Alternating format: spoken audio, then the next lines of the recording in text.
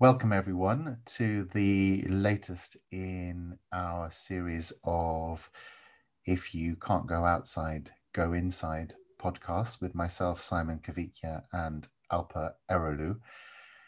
We're intentionally meeting to have conversations, unstructured conversations on the subjects that interest us about leading and working in organizations.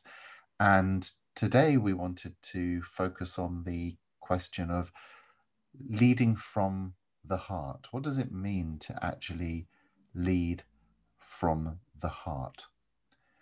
And Dalpa, I thought an obvious way to start, given that you are a leader who I know for years has been interested in what it means to lead from the heart.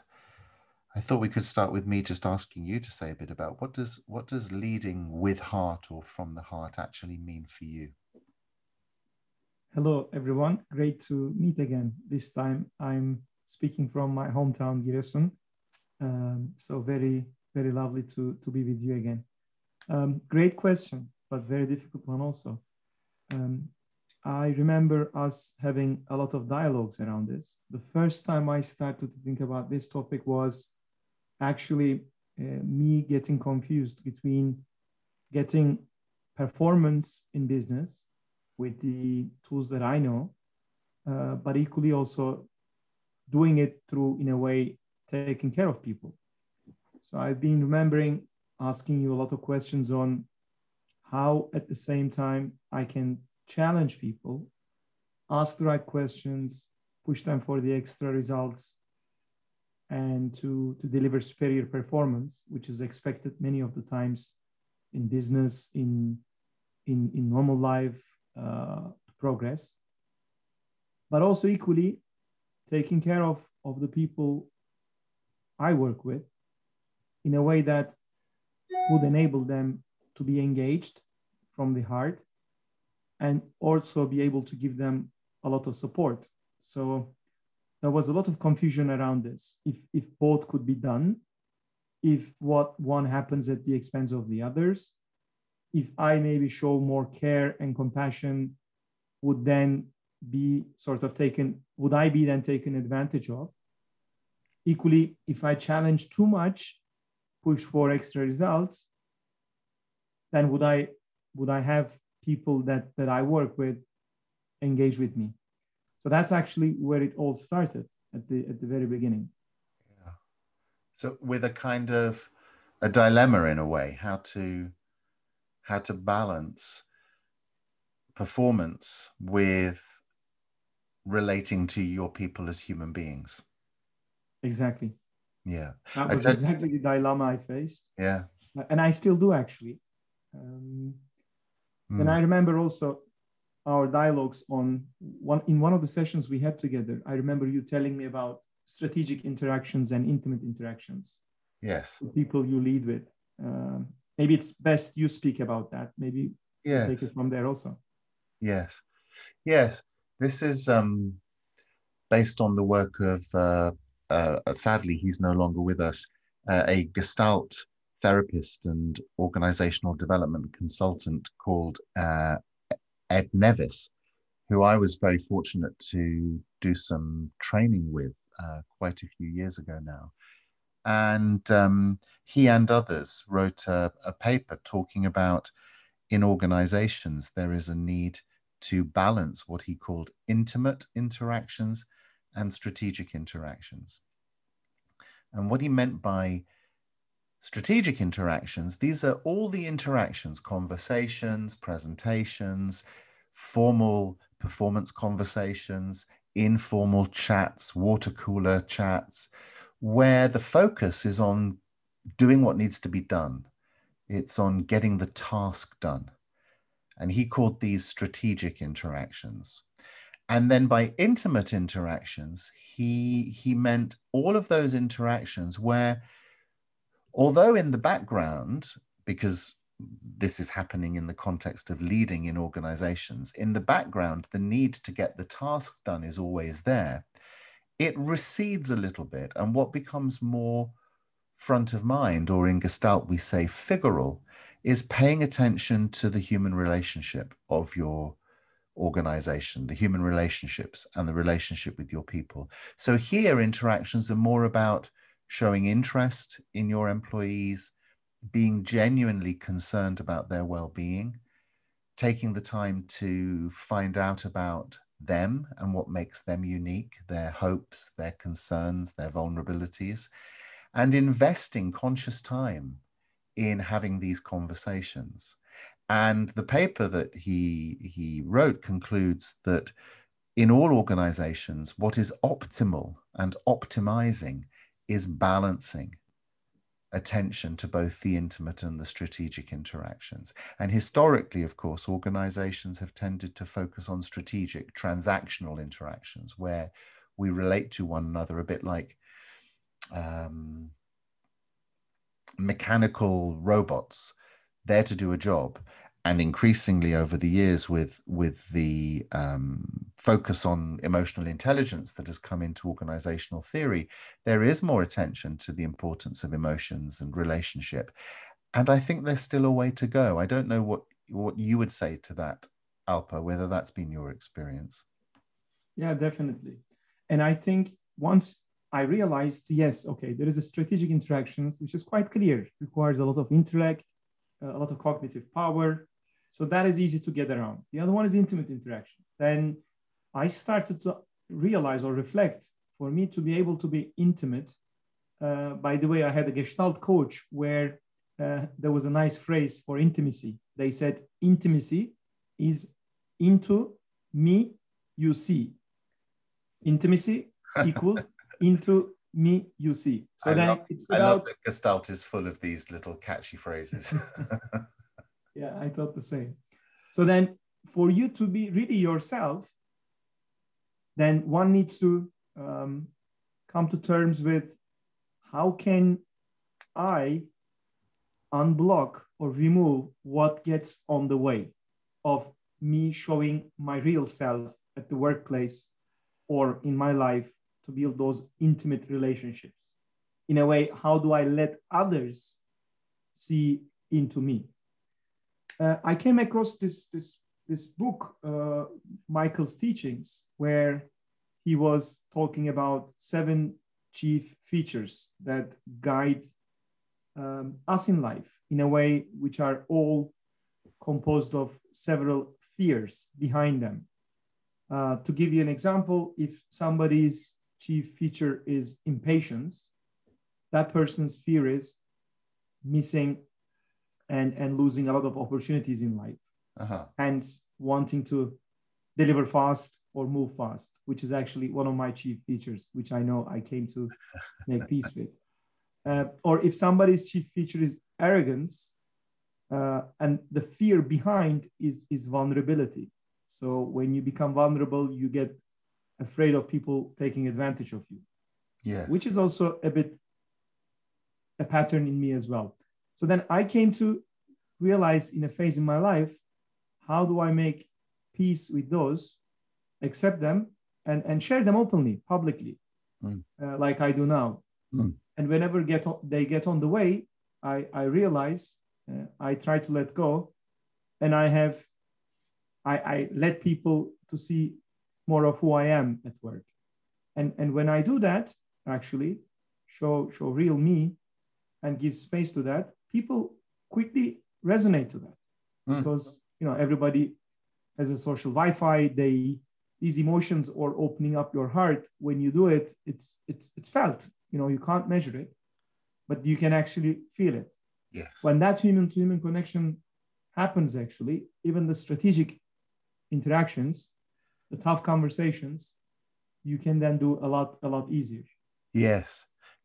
Well, and what that reminds me of is that in the Nevis paper, the research that he and his colleagues did showed that where there is balance between intimate and strategic interactions, where you really need to be tough because there might be a crisis, or you need to correct somebody's performance because it's suboptimal, or they're failing in some way, you can be quite tough and still preserve the respect and the intimacy in the relationship. And what they discovered was that if you do that, if you balance intimate with strategic, you can get away with being tough more easily. The toughness is less likely to result in people feeling resentful, feeling taken advantage of, feeling hurt emotionally, because they have enough of an experience of a genuine attitude of caring for them that you've revealed to them in the intimate interactions that you've had in the past. Exactly. In the earlier 7 chief features, maybe I touched upon some of them. Let me just give the name of the book in case people are interested. The Michael Teachings, book by Chelsea Quinn Yarbrough, which was a quite eye-opening book for me in case people would like to know more about that. What's the title? The title is The Michael Teachings. The Michael Teachings. Sorry, I didn't get that. Yeah. Okay. So in your earlier point, then I have come across to another, let's say, frame around this by Kim Scott, where it's discussed the topic called radical candor. Actually, I haven't heard about that until I realized actually it was the dilemma I was facing. So on the y-axis he puts care, on the x-axis he puts challenge.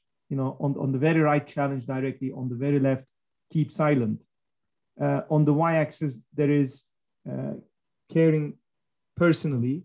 At the very bottom of it, ignoring it. So he says actually what we do if we stay silent, do not challenge where needed. And if we don't care, we're manipulative. Actually, we're insincere. If we don't challenge, but if we care personally, we have a ruinous empathy. If we care less, but challenge, then it's obnoxious aggression, which only thing you care about is results, but nothing else. But on the very top right, there is an area called radical candor, where actually you can care personally and challenge directly for the benefit of the business, benefit of the people's performance. When I saw that, I had a big eye-opening as well. Actually, that's the quadrant I would love to be most of the time. Well, carry on. I was thinking, that's an ongoing challenge for most of us, is to balance that tension between care and challenge. Interestingly, you mentioned something about performance and optimizing performance through the right balance of care and challenge and radical candor. I think for me, that's an important point to underline, which is in all my consulting. I mean, I've been consulting for 30 years now. And when I started in this profession, there was still a tendency in organizations to split emotional intelligence, paying attention to relationships, to split it off from performance. So organizations were very good at teaching people technical skills, teaching them theories about leading, but actually it was much more dominated by transactional approaches to leading and to engaging followers in the organization. And you've probably heard this, what used to be referred to as the human system dynamics were called the soft issues, whereas the business performance issues were called the hard issues. And that split persisted for a long time.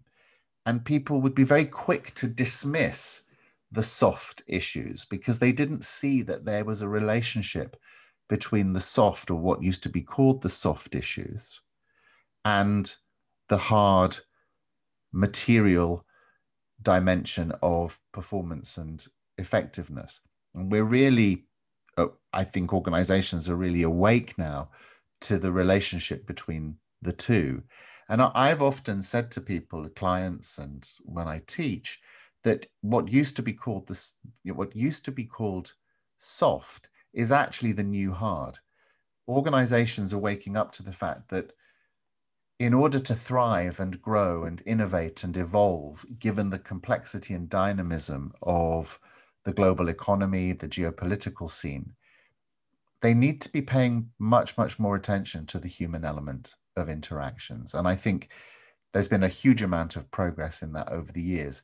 But the reason why I often call the soft issues hard is not just to say they're the new focus that we need to be paying attention to, but because they're hard for leaders, particularly those who've been brought up through a very technical training, managers and leaders.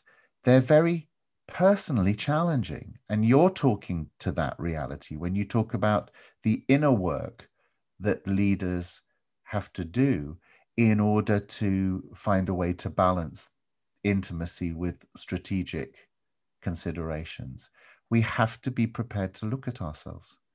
We have to be prepared to look at the obstacles to being more human. So there's a huge amount of self-awareness and willingness to commit to ongoing reflection and learning in order to find that balance. And it's not everybody's cup of tea, as we might say. I know it's yours, and that's why we can have this conversation. So I'm going to stop. I've said a lot, but those were the thoughts that were coming to mind hearing what you've just said. A lot of things popped up to me mind as well as I was listening to you. In the other day, I was reading something where they mentioned these things that are called soft skills actually should be called human skills.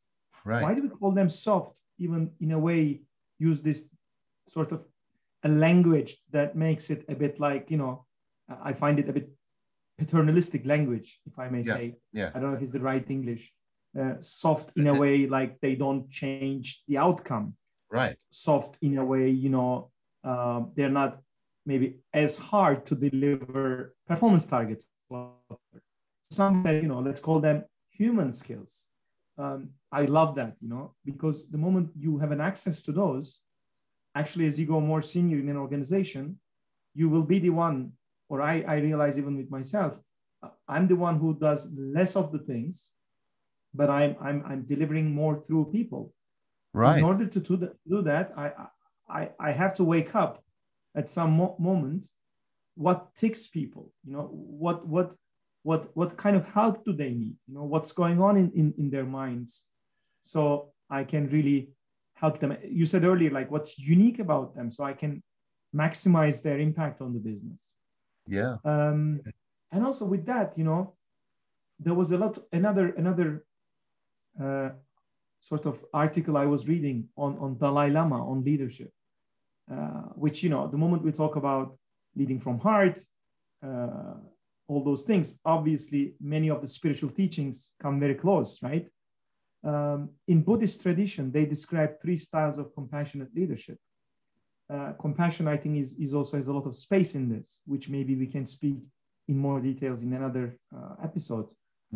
They have like the trailblazer leader style, who leads from the front, takes risks, and sets as an example. They have the ferryman style leadership, who accompanies those in his care and shapes the ups and downs of the crossing. They have the shepherd style leader, who sees every one of his flock into safety before himself. So all those 3 styles, this is an HBR article. Everybody could check and read more. They have something in common, right? So they put others' welfare, or well-being, as you said in the beginning, yes, before themselves. They take care of the business, so they take care of the people, so people can take care of the business. Right. So those are the thoughts that fired in my brain, or maybe heart, when you mentioned it. Yeah.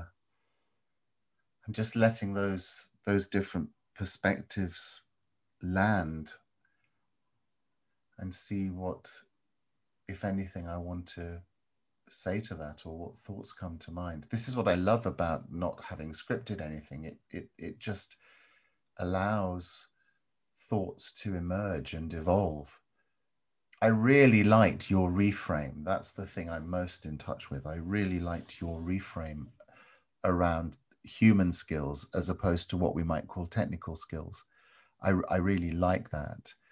And it's a lovely way of asserting the importance of what used to be called soft, taking it out of that rather dismissive tone and seeing it as absolutely linked to optimizing and maximizing performance. And my mind wandered a little bit into the territory, which I think is very connected to this, of psychological safety, sort of the work of people like Amy Edmondson and others, where if you're investing in the intimate interactions with your people, you're developing a climate of respect and care, you're much more likely to create conditions for greater trust, greater transparency, and create a culture where people feel free and able to raise concerns when they see them,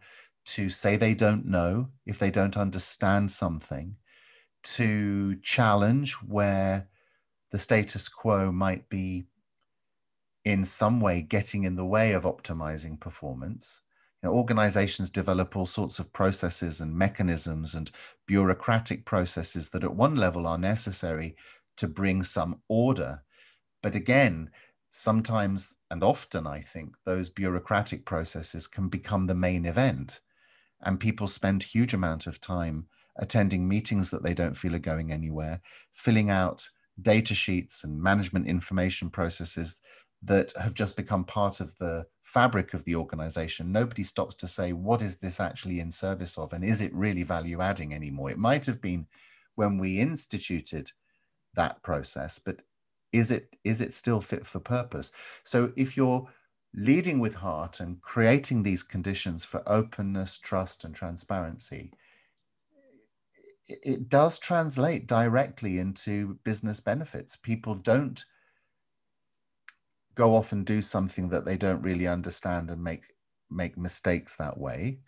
But when they do make mistakes, if there's trust and transparency and care, then you also feed into creating more of a learning culture where people can learn from their mistakes rather than feel terrified and intimidated at the prospect of making mistakes, because we're all human. Mistakes are really the only way we really learn deep and profound truths about ourselves and the world. Yeah. There is a lot of link between those two, definitely. Providing a space for making more errors, that also requires a space where you can be vulnerable. Then it also requires opening your heart and letting people to do the same.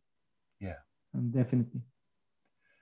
So Alpa, I'm just keeping an eye on time because we want these to be bite-sized podcasts that give people food for thought, and we don't want to overwhelm people. And the intention is to just see how our conversations, if at all, spark other people's thoughts and responses.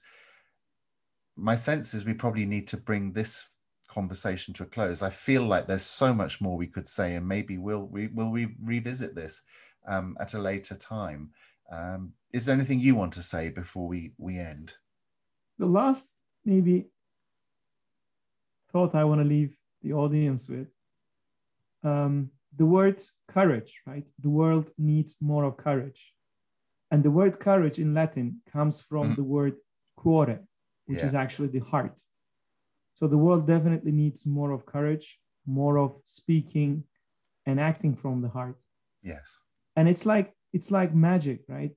When you can't measure it, but when you see it, you feel it.